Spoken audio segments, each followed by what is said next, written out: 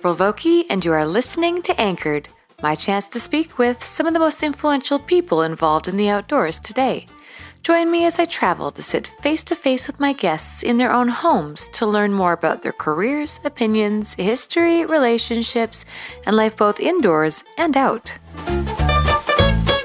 Tyler Kushnir has been fishing for trout and steelhead since the 1960s. A retired high school teacher and well-known fishing personality, he's been at the heart of steelhead advocacy for as long as I've known him. Tyler put in 18 years of guiding on BC's Haida Gwaii before hanging up his hat and becoming vice president of the Steelhead Society of BC. Tyler is a skilled float fisherman, though it's spey casting that consumes his time these days. A speyorama competitor, he won the inaugural senior championship in 2012 and continues to practice and compete with the belief that it makes him a better angler. On a recent road trip up north, I stopped in to see him at Sheraton Lake to see if I could learn a little more of his backstory. In this episode of Anchored, we discuss the Thompson River, competitive casting, and more.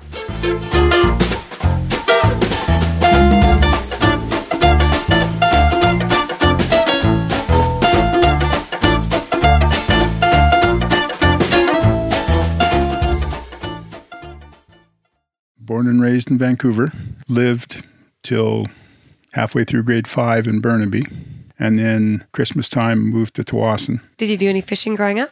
Yeah, for sure. My mom's dad, George Massey, as in the tunnel, he was a fisherman, and he used to come by and swipe me and take me down to Deer Lake, and he'd row me around and go fishing. Sometimes he'd even come by and take me, and we'd head up to little lakes behind Harrison and go fishing. And he'd phone my mom from like 15 miles away and say, "I got him." So what about your parents? They were the very best in that they wanted us to be able to do everything that we wanted to do. And I had the bug. My mom talks about that when we used to go for picnics down at Point Roberts, and I'd be like 2 years old, and as soon as I saw the water, I peed myself and I had to change my diaper. Right. And it still kind of happens when I go to a tackle store. I kind of go, I managed to get to the bathroom, but that bug's always been there. And my dad loved salmon fishing. Like he bought a boat when I was about 11. Okay. And we fished off of Point Roberts and then got brave and started going over to Active Pass. And he loved his salmon fishing. Trout fishing he did because I wanted to. You know, we came here to Sheraton Lake when I was 13. I was telling you earlier, it's my 52nd year of fishing this lake. And, my dad would come and he would go out and fish and he'd go out there, but it was all about letting me and my buddy fish. When I started fly casting here, he wasn't interested in that. He liked to row. We basically would go out and, with fly lines or sometimes lead cord, depending on time of year, and get your fly out there and pull the oars out and slowly row around. And he really liked that. Why did you start fly fishing?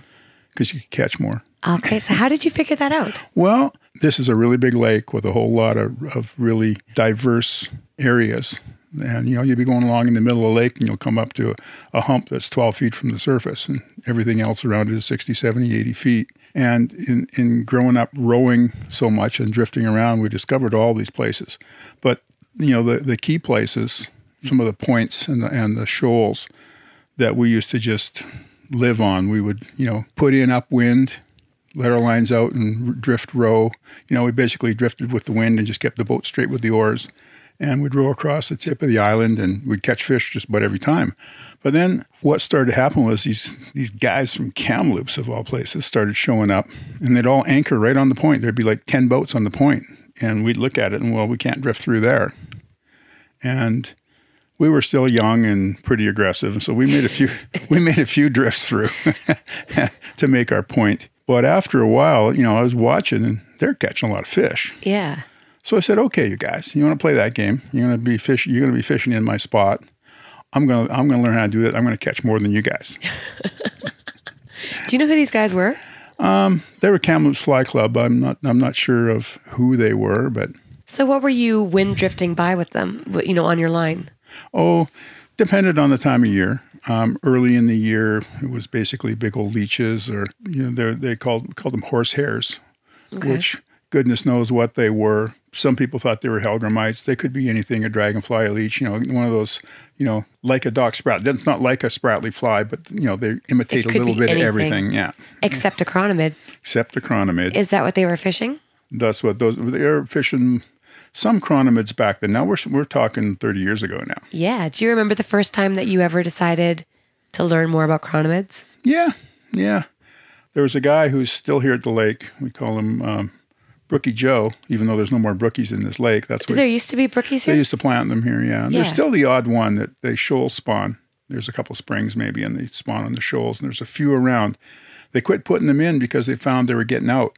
There's high water years down by Texan Kitties or Loon Bay now that they get through under the road and on off into Bridge Creek, and they were worried that they'd end up putting themselves places where they weren't welcome. So they quit planting them.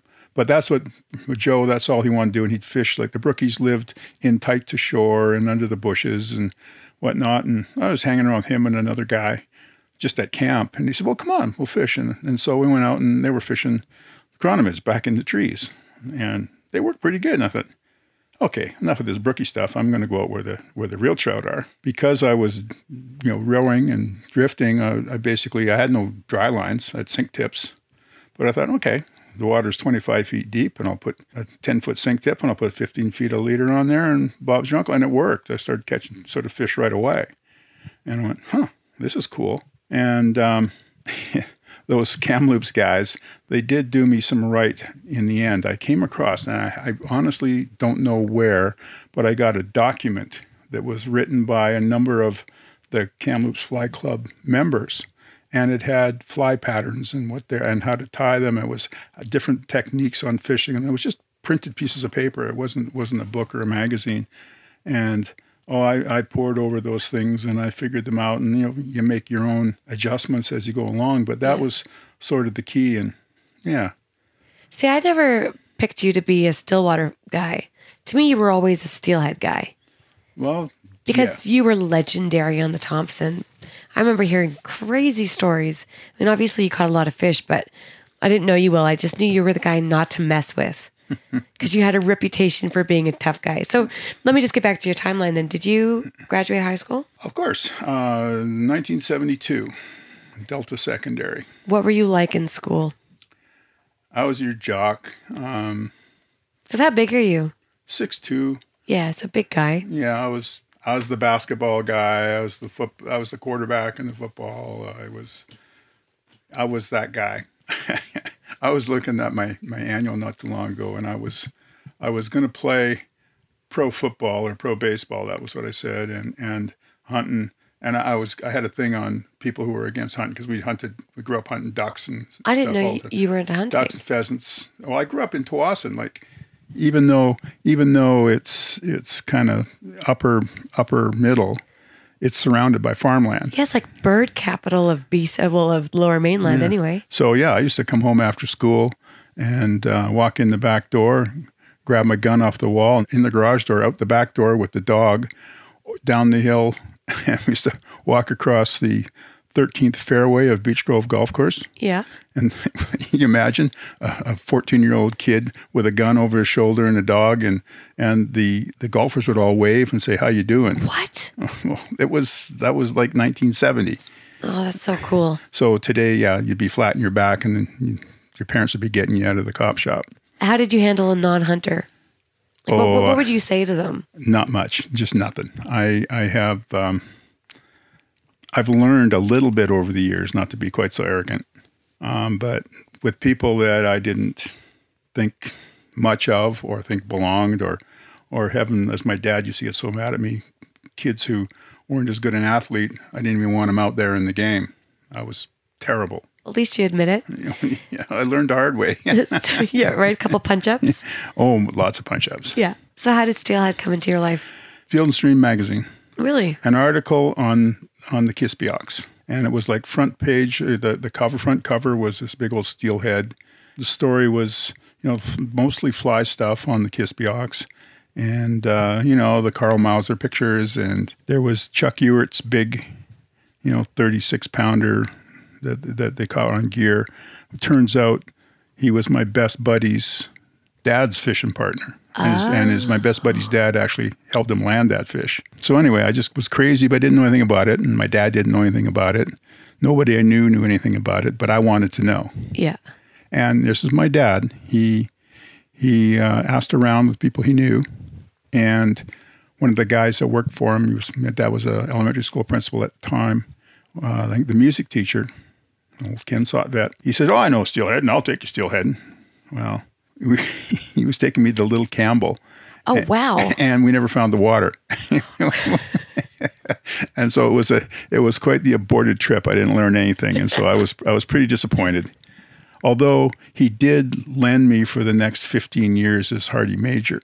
And so, again, I was even crazier because I almost got to know something, and I had this really cool reel. Right. And so my dad started asking around Ladner and came across a guy named Dick Blaxland, who was just super nice guy. He was a little bit on the slow side, but just a sweet man. And he said, yeah, I'll take Tyler steelheading. And, he got me set up, showed me how to rig up everything properly with the float and. Oh yeah, because you weren't fly fishing. Oh no, not. I didn't fly fish for years. Anyway, Dick took me up to the Vetter, and I still remember, sitting there, and he believed in using gem eggs, a single gem egg. And I remember fishing this side. There was hundreds of guys on the Vetter. It was like, that would have been 1967 or 8. There was hundreds of people. They think it's crowded now. Difference is everybody moved back then. But anyhow, I was fishing this little side channel, and it was a big stump, and I let the bobber go around. The bobber went down, and I reefed back on it, and a poor little whitefish, about 13 inches long, went sailing over my head into the bushes. Oh. But I saw Lee Strait catch a fish that day, and that was way cool. And that was enough that kept my buddy and I, my best bud and I, going for 3 years or so. On the Chilliwack? Yeah. What about the Thompson? The Thompson. Sorry, it's hard to go down memory lane, but I can remember my grandparents lived in Valemount, which is not far from Jasper, just inside BC. And we used to go up there for Christmas every other year. And you can only go by train. You couldn't drive. And so 16 years old, and we're up there for Christmas. And of course, you're 16, you'd rather be doing other stuff than hanging out with your parents and your grandparents. But my buddy Barry and I had a trip planned to Vancouver Island. We're going to go fish he had a Volkswagen van. He's 17, I was 16. And Volkswagen van, and we were going to go fish the East Coast and head on over to wherever. I had the Alec Merriman book of Steelhead book, or Vancouver Island book. And we fished the Qualicums, we fished the oyster, we fished the Campbell, the Quinsam. And then we said, I have an uncle who lives in Gold River. Let's go over there. So we did. We pulled up at my uncle's, knocked on the door, and he put us up in the basement and said, okay, well, there's this guy, Tim Timmons, who was a real famous guide, whatever. And, I knew him from Merriman book. My uncle told me to go down just above the junction pool with the... I'm having a senior moment now. The Heber, okay. Where the Heber comes in. And who's walking up the trails going in but Tim Timmons? And I'm like, and he says, hey, son, nice reel. He liked my major. And he says, what you got? And I had a gooey bob on. He goes, I'll get him. He says, go down there. And he says, where the foam shows after the thing, cast in there and you'll get one. Well, darned if I didn't. That was the very first one I got on my own. On the Gold. Yeah, that was cool. But I do remember the very first one Barry and I got. That was even better. It was on the Vetter. We walked in around Mumford's, and he got a fish. Like, he got this fish. And back in those days, everybody moved. You walked, and we'd put on, and we were, 15, 16. And we... so you mean, like, while you're drift fishing, you're moving Well, downstream? you just fish. You start at the top of a pool, and you fish your way through. Taking turns. Yeah, well, I'd go first in this pool. He'd go first in the next pool. But then you go to the next pool, and you keep going. You don't... It's not like now where you go out there and guys are building campfires and setting up tents, and, everybody moved. That was just like a conveyor. There are lots of guys, but you were always fishing a pool because everybody was moving. Right. So we got this fish, and we must have been 2 or 3 miles from the car. So we walked out to the road, and the two of us walking along, that swinging the fish a little bit, just swaggering. Yeah. And so he'd walk, and then I'd say, okay, my turn. And I'd carry the fish for... Because you wanted people to see you guys? For a few hundred yards. And then he'd say, okay, it's mine, give it back. And were there a lot of fish back then? Yeah, I once you learned how to fish them, like for a few years, I would have swore there weren't any. We'd go fish and not catch anything. And on the way home, we'd stop on the Nicamackle and catch some cutthroat and carry on, take some cutthroat home. But, it's like steelhead. Once you learn how to catch them, then you catch a few, then you know where they live. And all of a sudden, you start catching lots. When did you start fly fishing for them? Yeah, I almost shudder to tell the story because it's like too good. You have to tell it now. We're over fishing the Campbell at Christmas. My buddy Barry and I are over fishing the Campbell, and I had a really good morning. And at where the Quinsam runs into the Campbell, got like 4 fish, and that was all a big deal on the float. And I had a rod. I had a Hardy Jet 8.9 glass rod, and in fact, a reel I still use. I caught fish on it today. My Marquee 8.9 sink tips had just come out. The integrated sink tips had just come out. You could get like a high D sink tip, and so I said, "Okay, I'm going to take the fly rod out." And I walked down. I drove down and went into the line fence pool, which goes down the fence right alongside of Haig Brown's property. And I was a big Haig Brown fan. My mom had been buying me his books from the time I was 10 years old. Was he around then? Oh yeah. Yeah. I'm cool. walking down there. Of course, you're looking at the house. Well, the door opens. No. And out comes Haig Brown, pipe and all, right? Oh. And I'm just kind of going, whoa. And he was 50 yards away at least. And I go, okay. So I get down, and he's coming over. To talk to you? He's coming over, and I'm standing there at the river, and he walks up and he goes, let me see your stuff there, son. And he looks at my rod, and he says, oh, nice. And he goes, he thought my fly was real good, and he says, this line, he says, that's one of these sink tips. And he goes, yeah. I go, yeah. And he goes, wow, I've heard a lot about him. He says, well, get out there. And so I walk, and he goes, no, wait out a little bit further. Okay. Because it's his home pool. Yeah. And then he says, okay, cast it out there. And he says, a little bit more. Okay, big mend.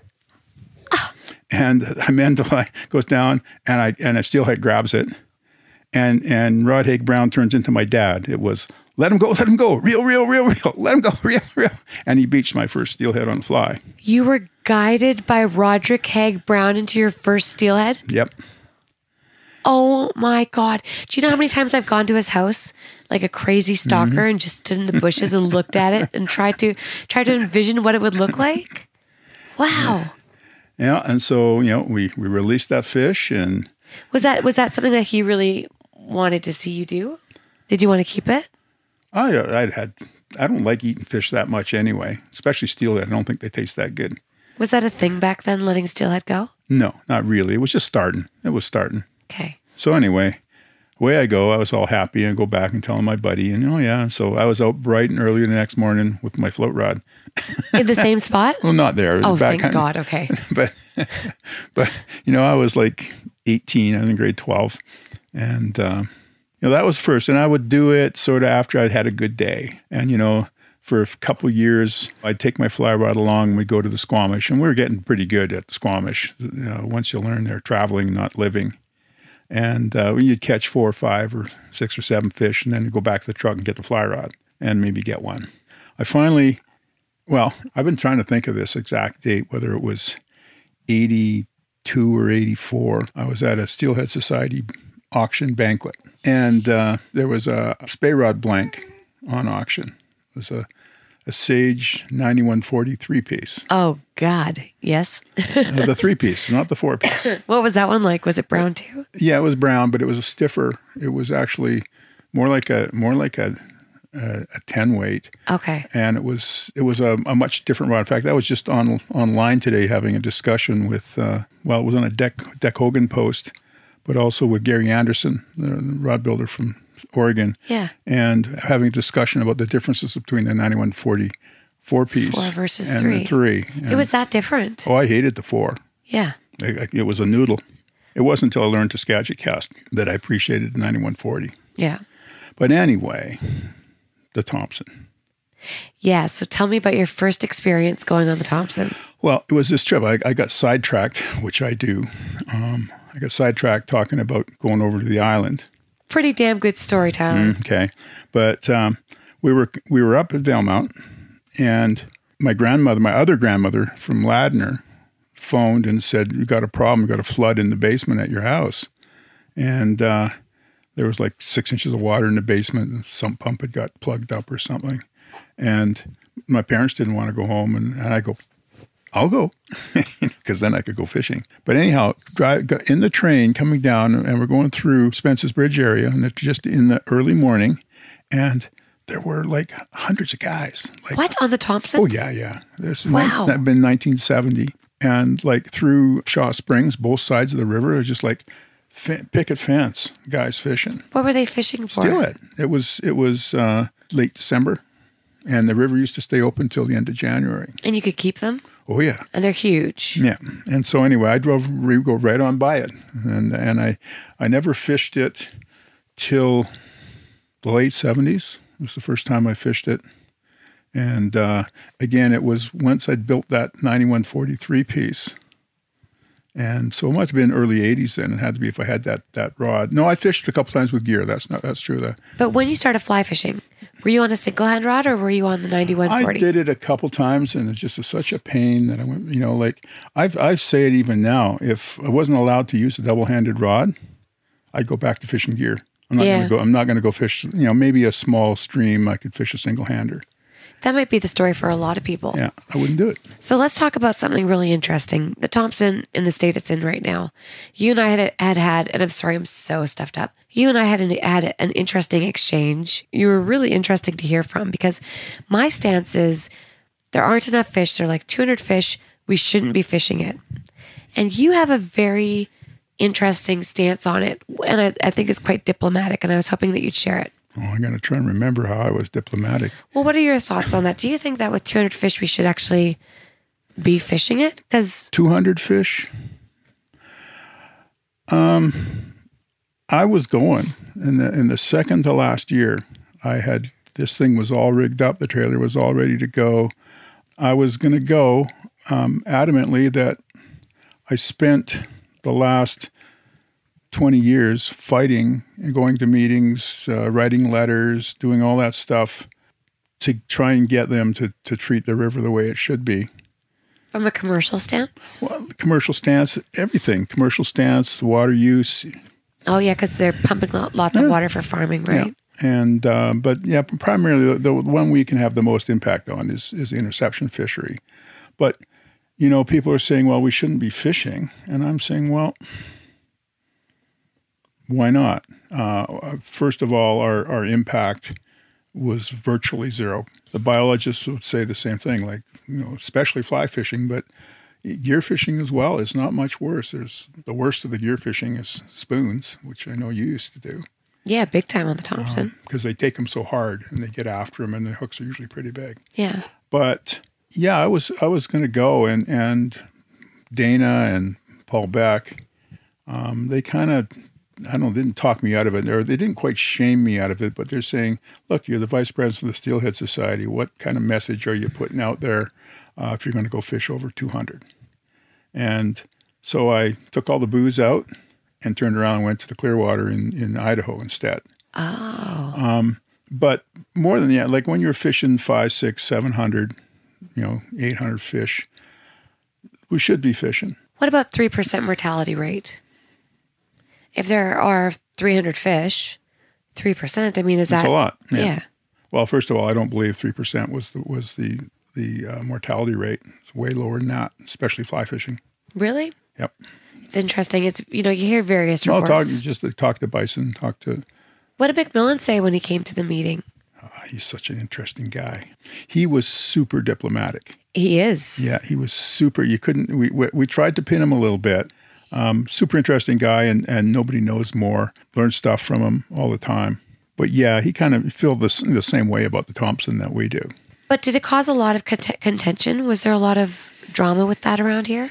No. I felt like it caused some. The guys who had drama on it, the people who had the most to say were people who never fished it.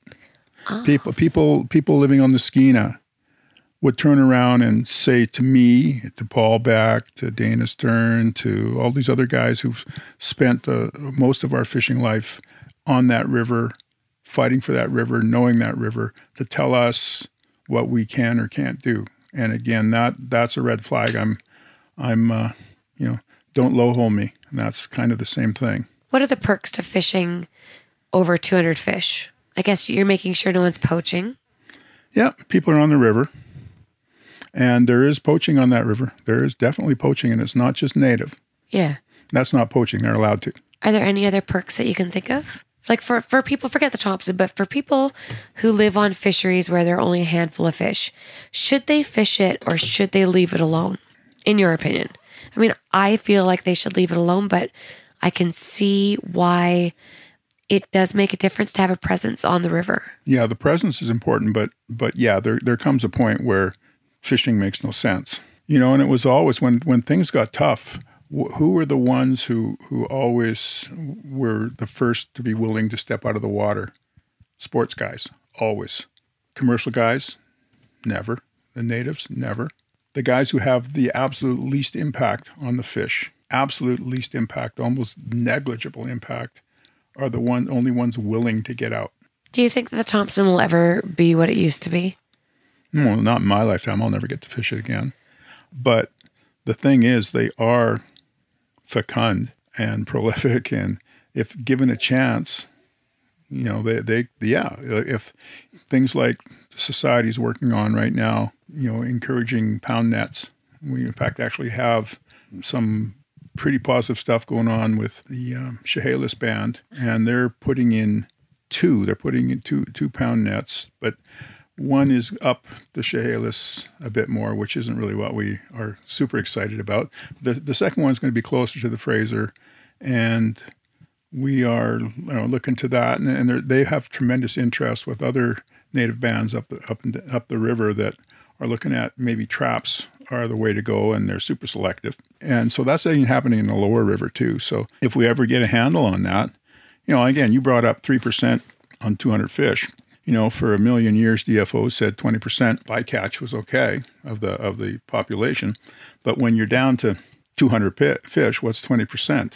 That's almost half the run, Yeah, it's crazy. And so, again, if we can get a handle on the interception, they will come back. Like, the habitat is there. The river's always been underused. Like, even biologists believe 300 years ago that the habitat was not fully used by steelhead.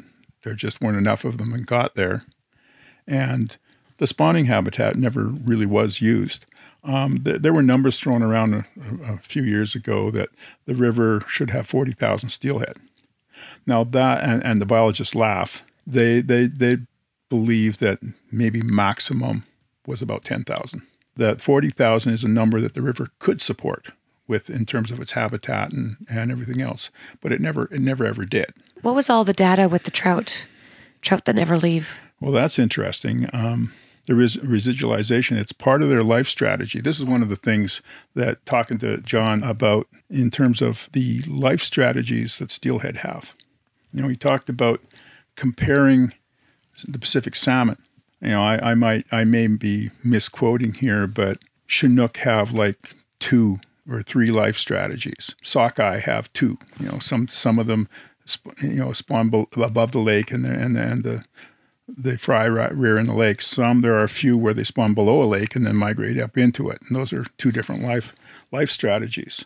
And so when times are good, salmon populations skyrocket. When they're bad, they collapse down. They're like a stock market. You look at the going up and going down, whereas steelhead figures has 32 different life strategies. Wow. And there's just so many different ways that they survive. For example, he talked about on a spawning event in the Thompson, when the Thompson spawning feeders, in a typical event, there will be the female, object of attention, and there'll be the dominant male that's kind of beat up on some of the other ones and is in charge. Then there'll be some subdominant males hanging around, hoping. There'll be some jacks or resident rainbows, and they're hanging around. Then there's all these little weenie guys. They're called spawning par. They're maybe 3-4 inches long, And they spend their whole life in the river, under the rocks, and along the shoreline, and they're sexually mature. John calls them Danny DeVitos. Yeah, he did. I call them sneakers. But they're more efficient at fertilizing the eggs than the adult steelhead. And so the female does her shudder, which is the signal that she's going to drop her eggs, and the big old male goes in and he squirts and gets the most. And then the other males will go in and they'll get some. Then the resident rainbows will go in there and squirt away and usually have a meal too. They'll eat a few eggs, but they'll squirt away and some of theirs. And then the sneakers go in and they'll get just one or two eggs, but they do it well. Yeah. And all of those can produce a steelhead. Even the sneaker can produce a full-on steelhead. Did they figure out what percent of fish don't go back? I know he was saying it's been going up. It depends on different rivers. They did a study down in one of the Washington rivers, and they were interested in what effect hatchery fish had on wild fish. And so they had a weir set up, and they were intercepting literally every single steelhead that came up the river, hatchery or wild. And they were doing genetic testing on them that were going back like 4 generations on the genes. And they had a real problem is they couldn't figure out where 40% of the genetic material was coming from. They had no idea until they started testing resident rainbows. So they just have enough fat that they don't need to leave and enough food source. Well, that's whether they stay or go. That's an interesting question. I know I posed that one for quite a while trying to figure out why. And finally I got some answers that made sense. It's got to do with lipid weight. Yeah. Basically how quickly they grow. If they grow quickly, if they put on the fat weight within a set period of time, then they stay. Do the females ever stay? I mean, it's just males that stay, right? Generally, yeah, because the females need more food. In fact, among adult steelhead, there are usually more females than males all the time. But I'd heard theories that that's one of the reasons that the Thompson was producing such few fish was that a lot of the fish just weren't leaving. Well, they were staying. Well, you look at the enriching of the river from Kamloops, from sewage outflow, like where they treat it and put it out. The river is way rich, and so there's all kinds of bug life, and there's all kinds. It's like, it used to be slippery river no matter what, but it's a treacherous river to wade because of all the stuff in the rocks. Is that what it's from? Yeah. Well, it always was. It's a rich, the inland rivers are generally pretty rich, but the enriching of it from Kamloops. And so because of that, there's more stuff to eat, so they stay. If your fridge is full, are you gonna leave? If every time you go to the fridge there's not quite enough to eat, then you're going to go looking for it. And that's basically if they grow more slowly, then they start to drift downriver and head on out where there's more food. What percent of the problem could be that? I don't know the number, but I would say it would be significant. There are tons. You want to go, people go trout fishing on the Thompson all the time, and they're catching steelhead. Well, all trout are steelhead. So you make the river so that it's more prolific, and the fish just don't have to leave, and you essentially cut yourself off of a steelhead source. That sounds dangerous. Well, the thing is, if conditions change, 2 generations, 5 generations, 10 generations down the road, 2 resident residualized steelhead or trout on the Thompson spawn, and they still have every chance of their progeny smolting and going to the ocean.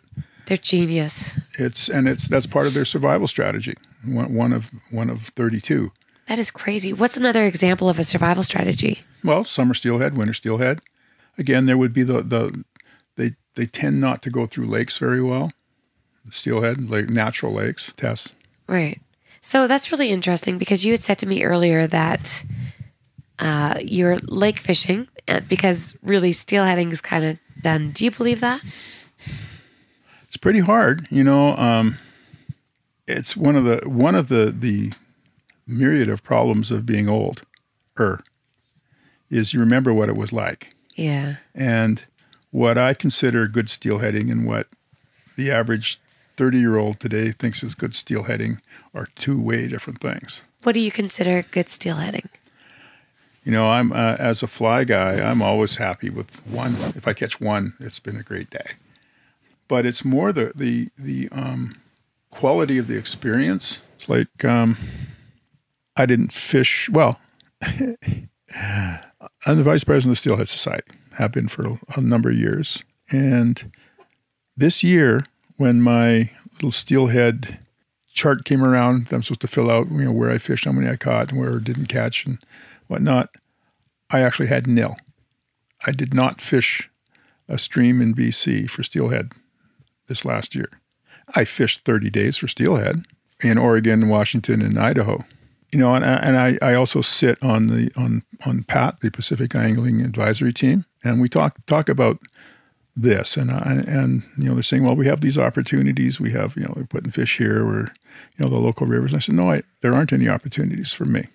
I don't want to go to the Squamish and have 6 jet boats go roaring by me and sit on all the good spots, because there you just sit and wait for the fish. That's just not an experience. I don't want to go to the Vedder. The Vedder, I just get frustrated. Vedder's a beautiful river if there weren't hundreds and hundreds of gear guys plunked in every spot and not moving. Right. Even the fly guys are all over the place. So that's just not an experience. Yeah. I'd rather drive to, Skeena. Well, it's got to the point where it's so busy, you spend time there, and even with a boat, even with a good boat, it comes down to strategizing, and I got to go here before those guys get there. It's like, what a pain. Yeah, there's so much stress. I don't like to have to plan out how I'm going to beat people to the river. I just want to go fishing. But you said it was like that in the 70s? Yep. But everybody moved. That was there weren't as many like in the Skeena. And it's all because people didn't have boats and couldn't get around. Oh, they didn't have that many jet boats back then? No, and they certainly didn't have all the pontoon boats, and they weren't using drones to see who's coming down the river. So are they doing that now? That's the move now. Is you have a drone and you have your 2 or 3 of your buddies, and then you see who's coming down the river. Then you run down, take the next 3 or 4 runs before they get there. There was almost some fisticuffs on the Dean a year ago. Guys doing that to him every day. I think I'll retire fishing if I've got to start battling computers. Well, I just said you had a shotgun, didn't you? Yeah, but you can't do anything to those guys with guns anymore. You can't even. I just shoot their drone. Can you do that? No, but I'd do it anyway. You're giving me ideas. I thought it was a bear. It's been interesting for me. I've seen you get older. When did I meet you realistically? When you got your first spay rod at the 21 years old. At the Log Cabin Pub. Yep, so 21. I'm 37. Almost 37. And I made you vote, or made you put some money up, and everybody else quit bidding on it because you put the money up. Yes. And then I pissed Steve off by taking you over and suggesting he give you some lessons and take you out. Remember, he was purple. He was so blushed. He was so, I couldn't tell if he was mad or embarrassed or what. Well, but both probably. Purple. He's such a nice guy. And we had a great time, by the way. I know you did. And became good friends after that. But so 16 years. 16 years. In the space of 16 years, you're 65 now? Mm-hmm. So you would have been 49? 49. Think about yourself from 49 to 65. Do you think you've changed a lot? Because I feel you've changed a lot. Oh, yeah. Yeah. Talk to me about your fly casting. When did you decide you wanted to compete in Spey-Rama? It does come still down to competitiveness. Lepers don't change their spots. And even though it's the kinder, gentler Tyler, there's always the spots are there. Were you really big into casting back then? I remember you were all about catching fish. Were you big into casting? I was all about I used to make fun of Dana and Nobuo and Tak Shimazawa used to come over with Nobuo, and I used to call them fucking casters. Actually, it was more Dana and Tak, and some Nobuo and I go fishing. Right. And I used to laugh, and it turns out I'm the fucking caster now. But what happened was getting involved with C&D.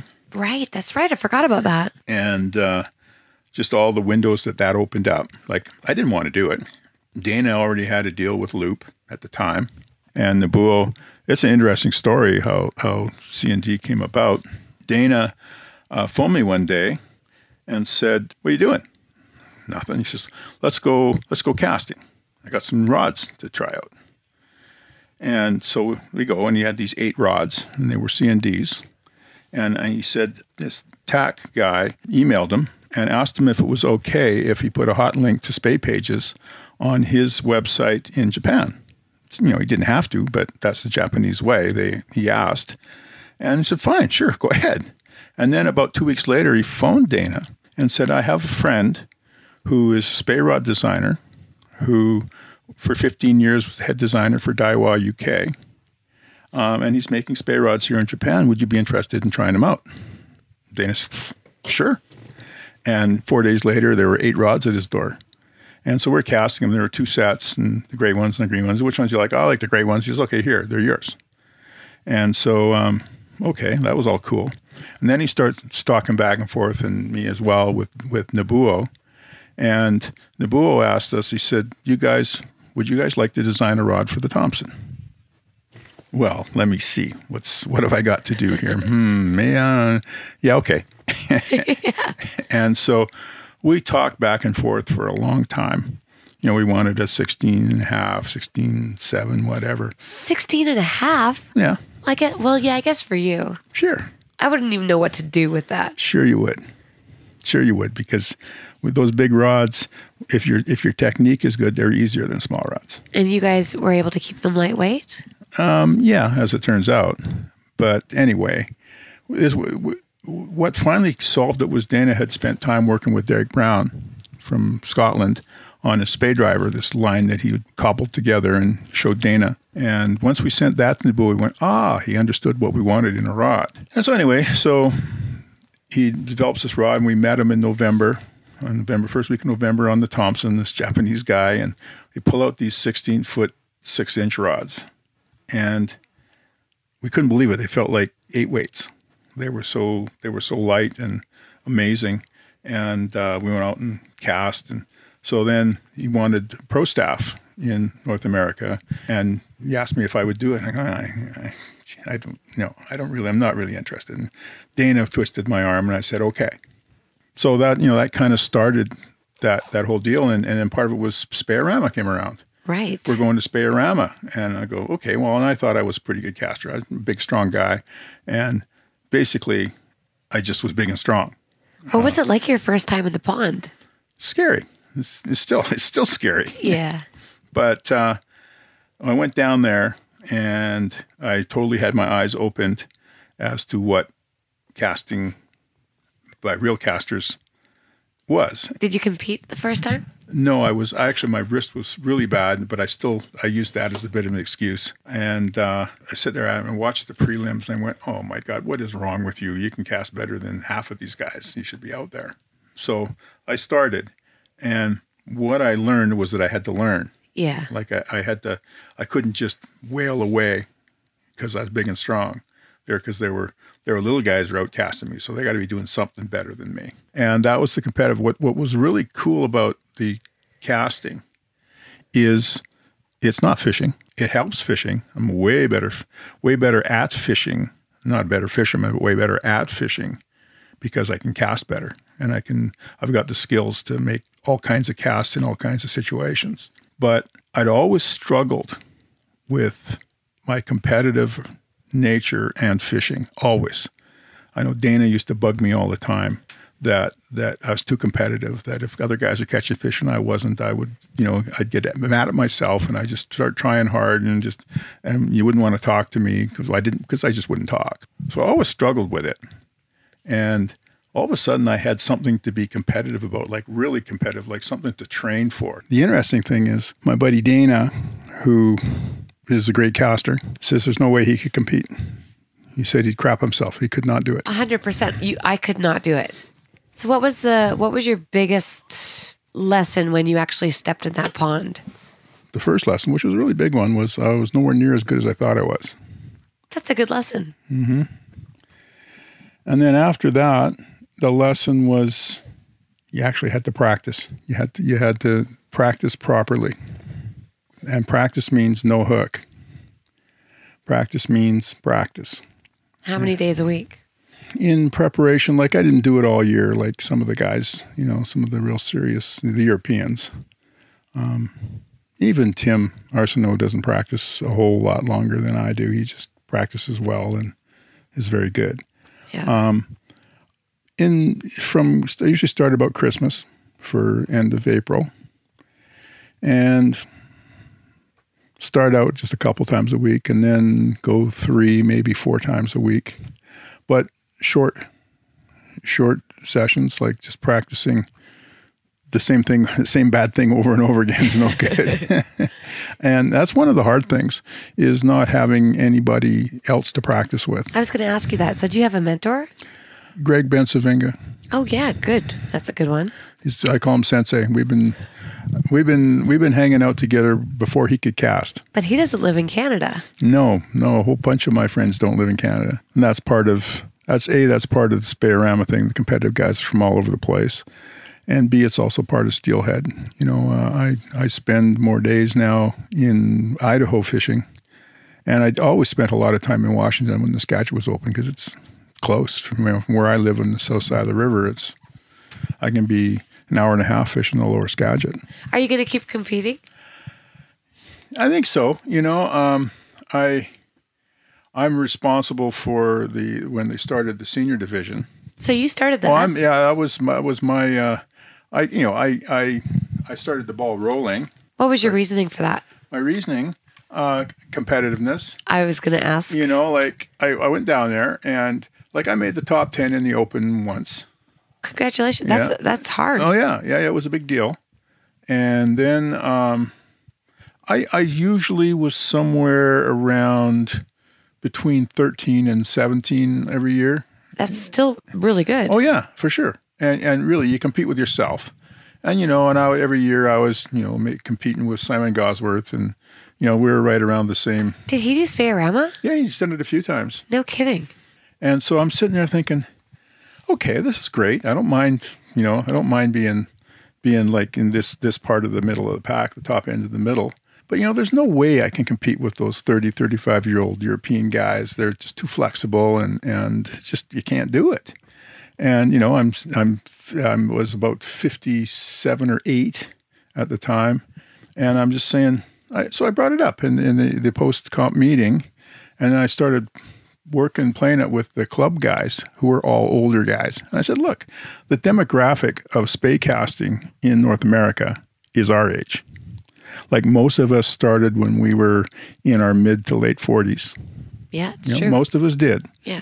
And, now we're really interested in the casting part of it, which is what the comp is. It's learning casting.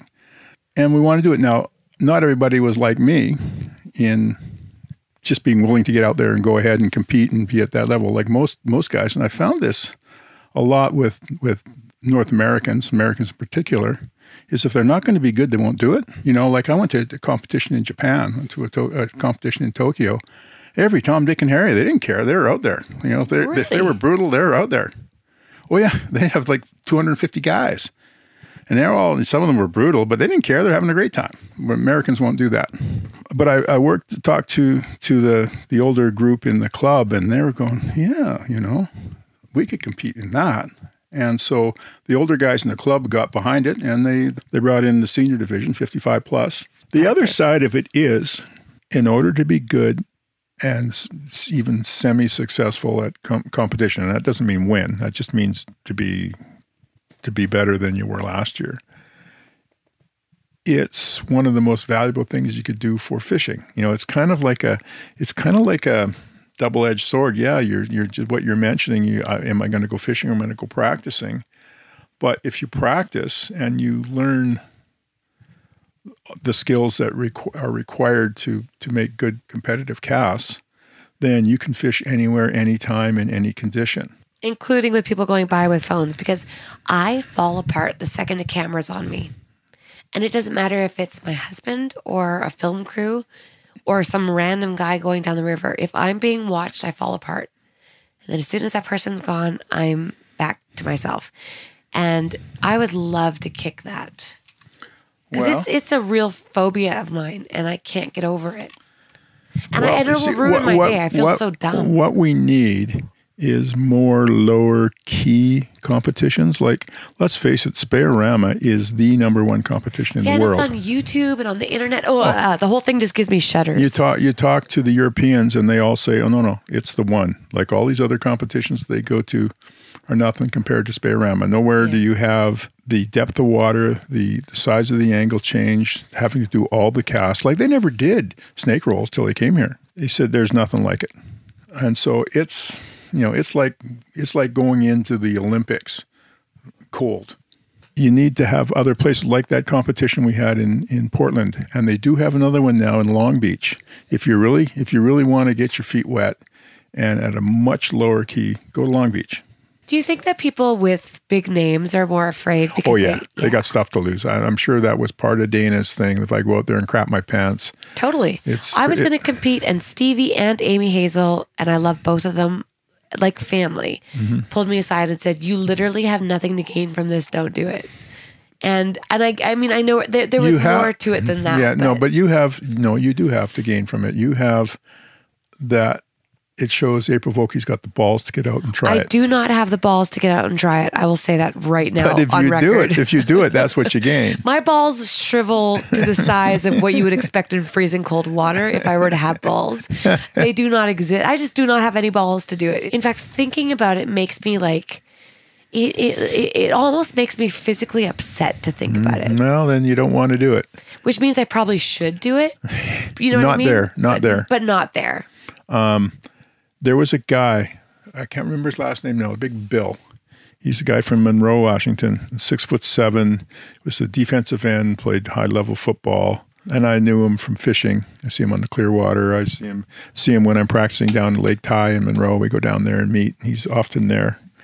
And he says, "Tyler, I want to compete. I'm going to come to Spey-O-Rama." I go, "Great. He's a pretty good caster." And we got down there, and he was down about 4 or 5 days early. He's out in the pond, he's casting, and then I don't see him for most of the day. And then the day before the competition, he cornered me out back behind the clubhouse, and he was almost in tears. There's this 6'7" mountain of a man, and he said, "Tyler, I can't do it. I just can't do it. Nerves. I can't go out there. I just can't do it." I said, "Well, then don't do it, Bill. Just sit on the sideline, watch, enjoy it, and you learn something." Well, maybe it's just not for everyone, but I can see how it would be highly beneficial. You'd learn a ton. Oh, I'd like I said, I thought I was a good caster before I got there. Yeah. Do you feel like you've settled into yourself? Yeah. I feel Absolutely. it. Like I feel it just every time I run into you. Absolutely, and it makes me happy, and I get it. There's this energy, and it's relaxing for me, and I was just really curious about it. So thank you. You're welcome. Is there anything that you would like to add or to ask me? I just have to say how big a fan I am of who you've become. Oh, thank you. From not watching porn on the Thompson. Oh, that was the best story ever. I can't believe you tell people that. I tell it all the time. You know it's not me. Everybody in that house had the porn channel on. It wasn't me watching. It wasn't you. It was those two guys. It was what you said to them that just moving forward, blew them away. It was the best. But yes, come a long way since we first met, Tyler Kushner. Well, thank you very much. No, thank you. It's super, super fun and very cool. And thank you for letting us stay here. I'm going to let this little girl go to bed because it is now 12:30 in the morning, and my daughter has been up the whole time. up the whole time and interrupting and dipping her fingers in my scotch. So I'm going to get her to bed. Thank you very much. Okay, right on. And that concludes this episode of Anchored. Thank you for listening.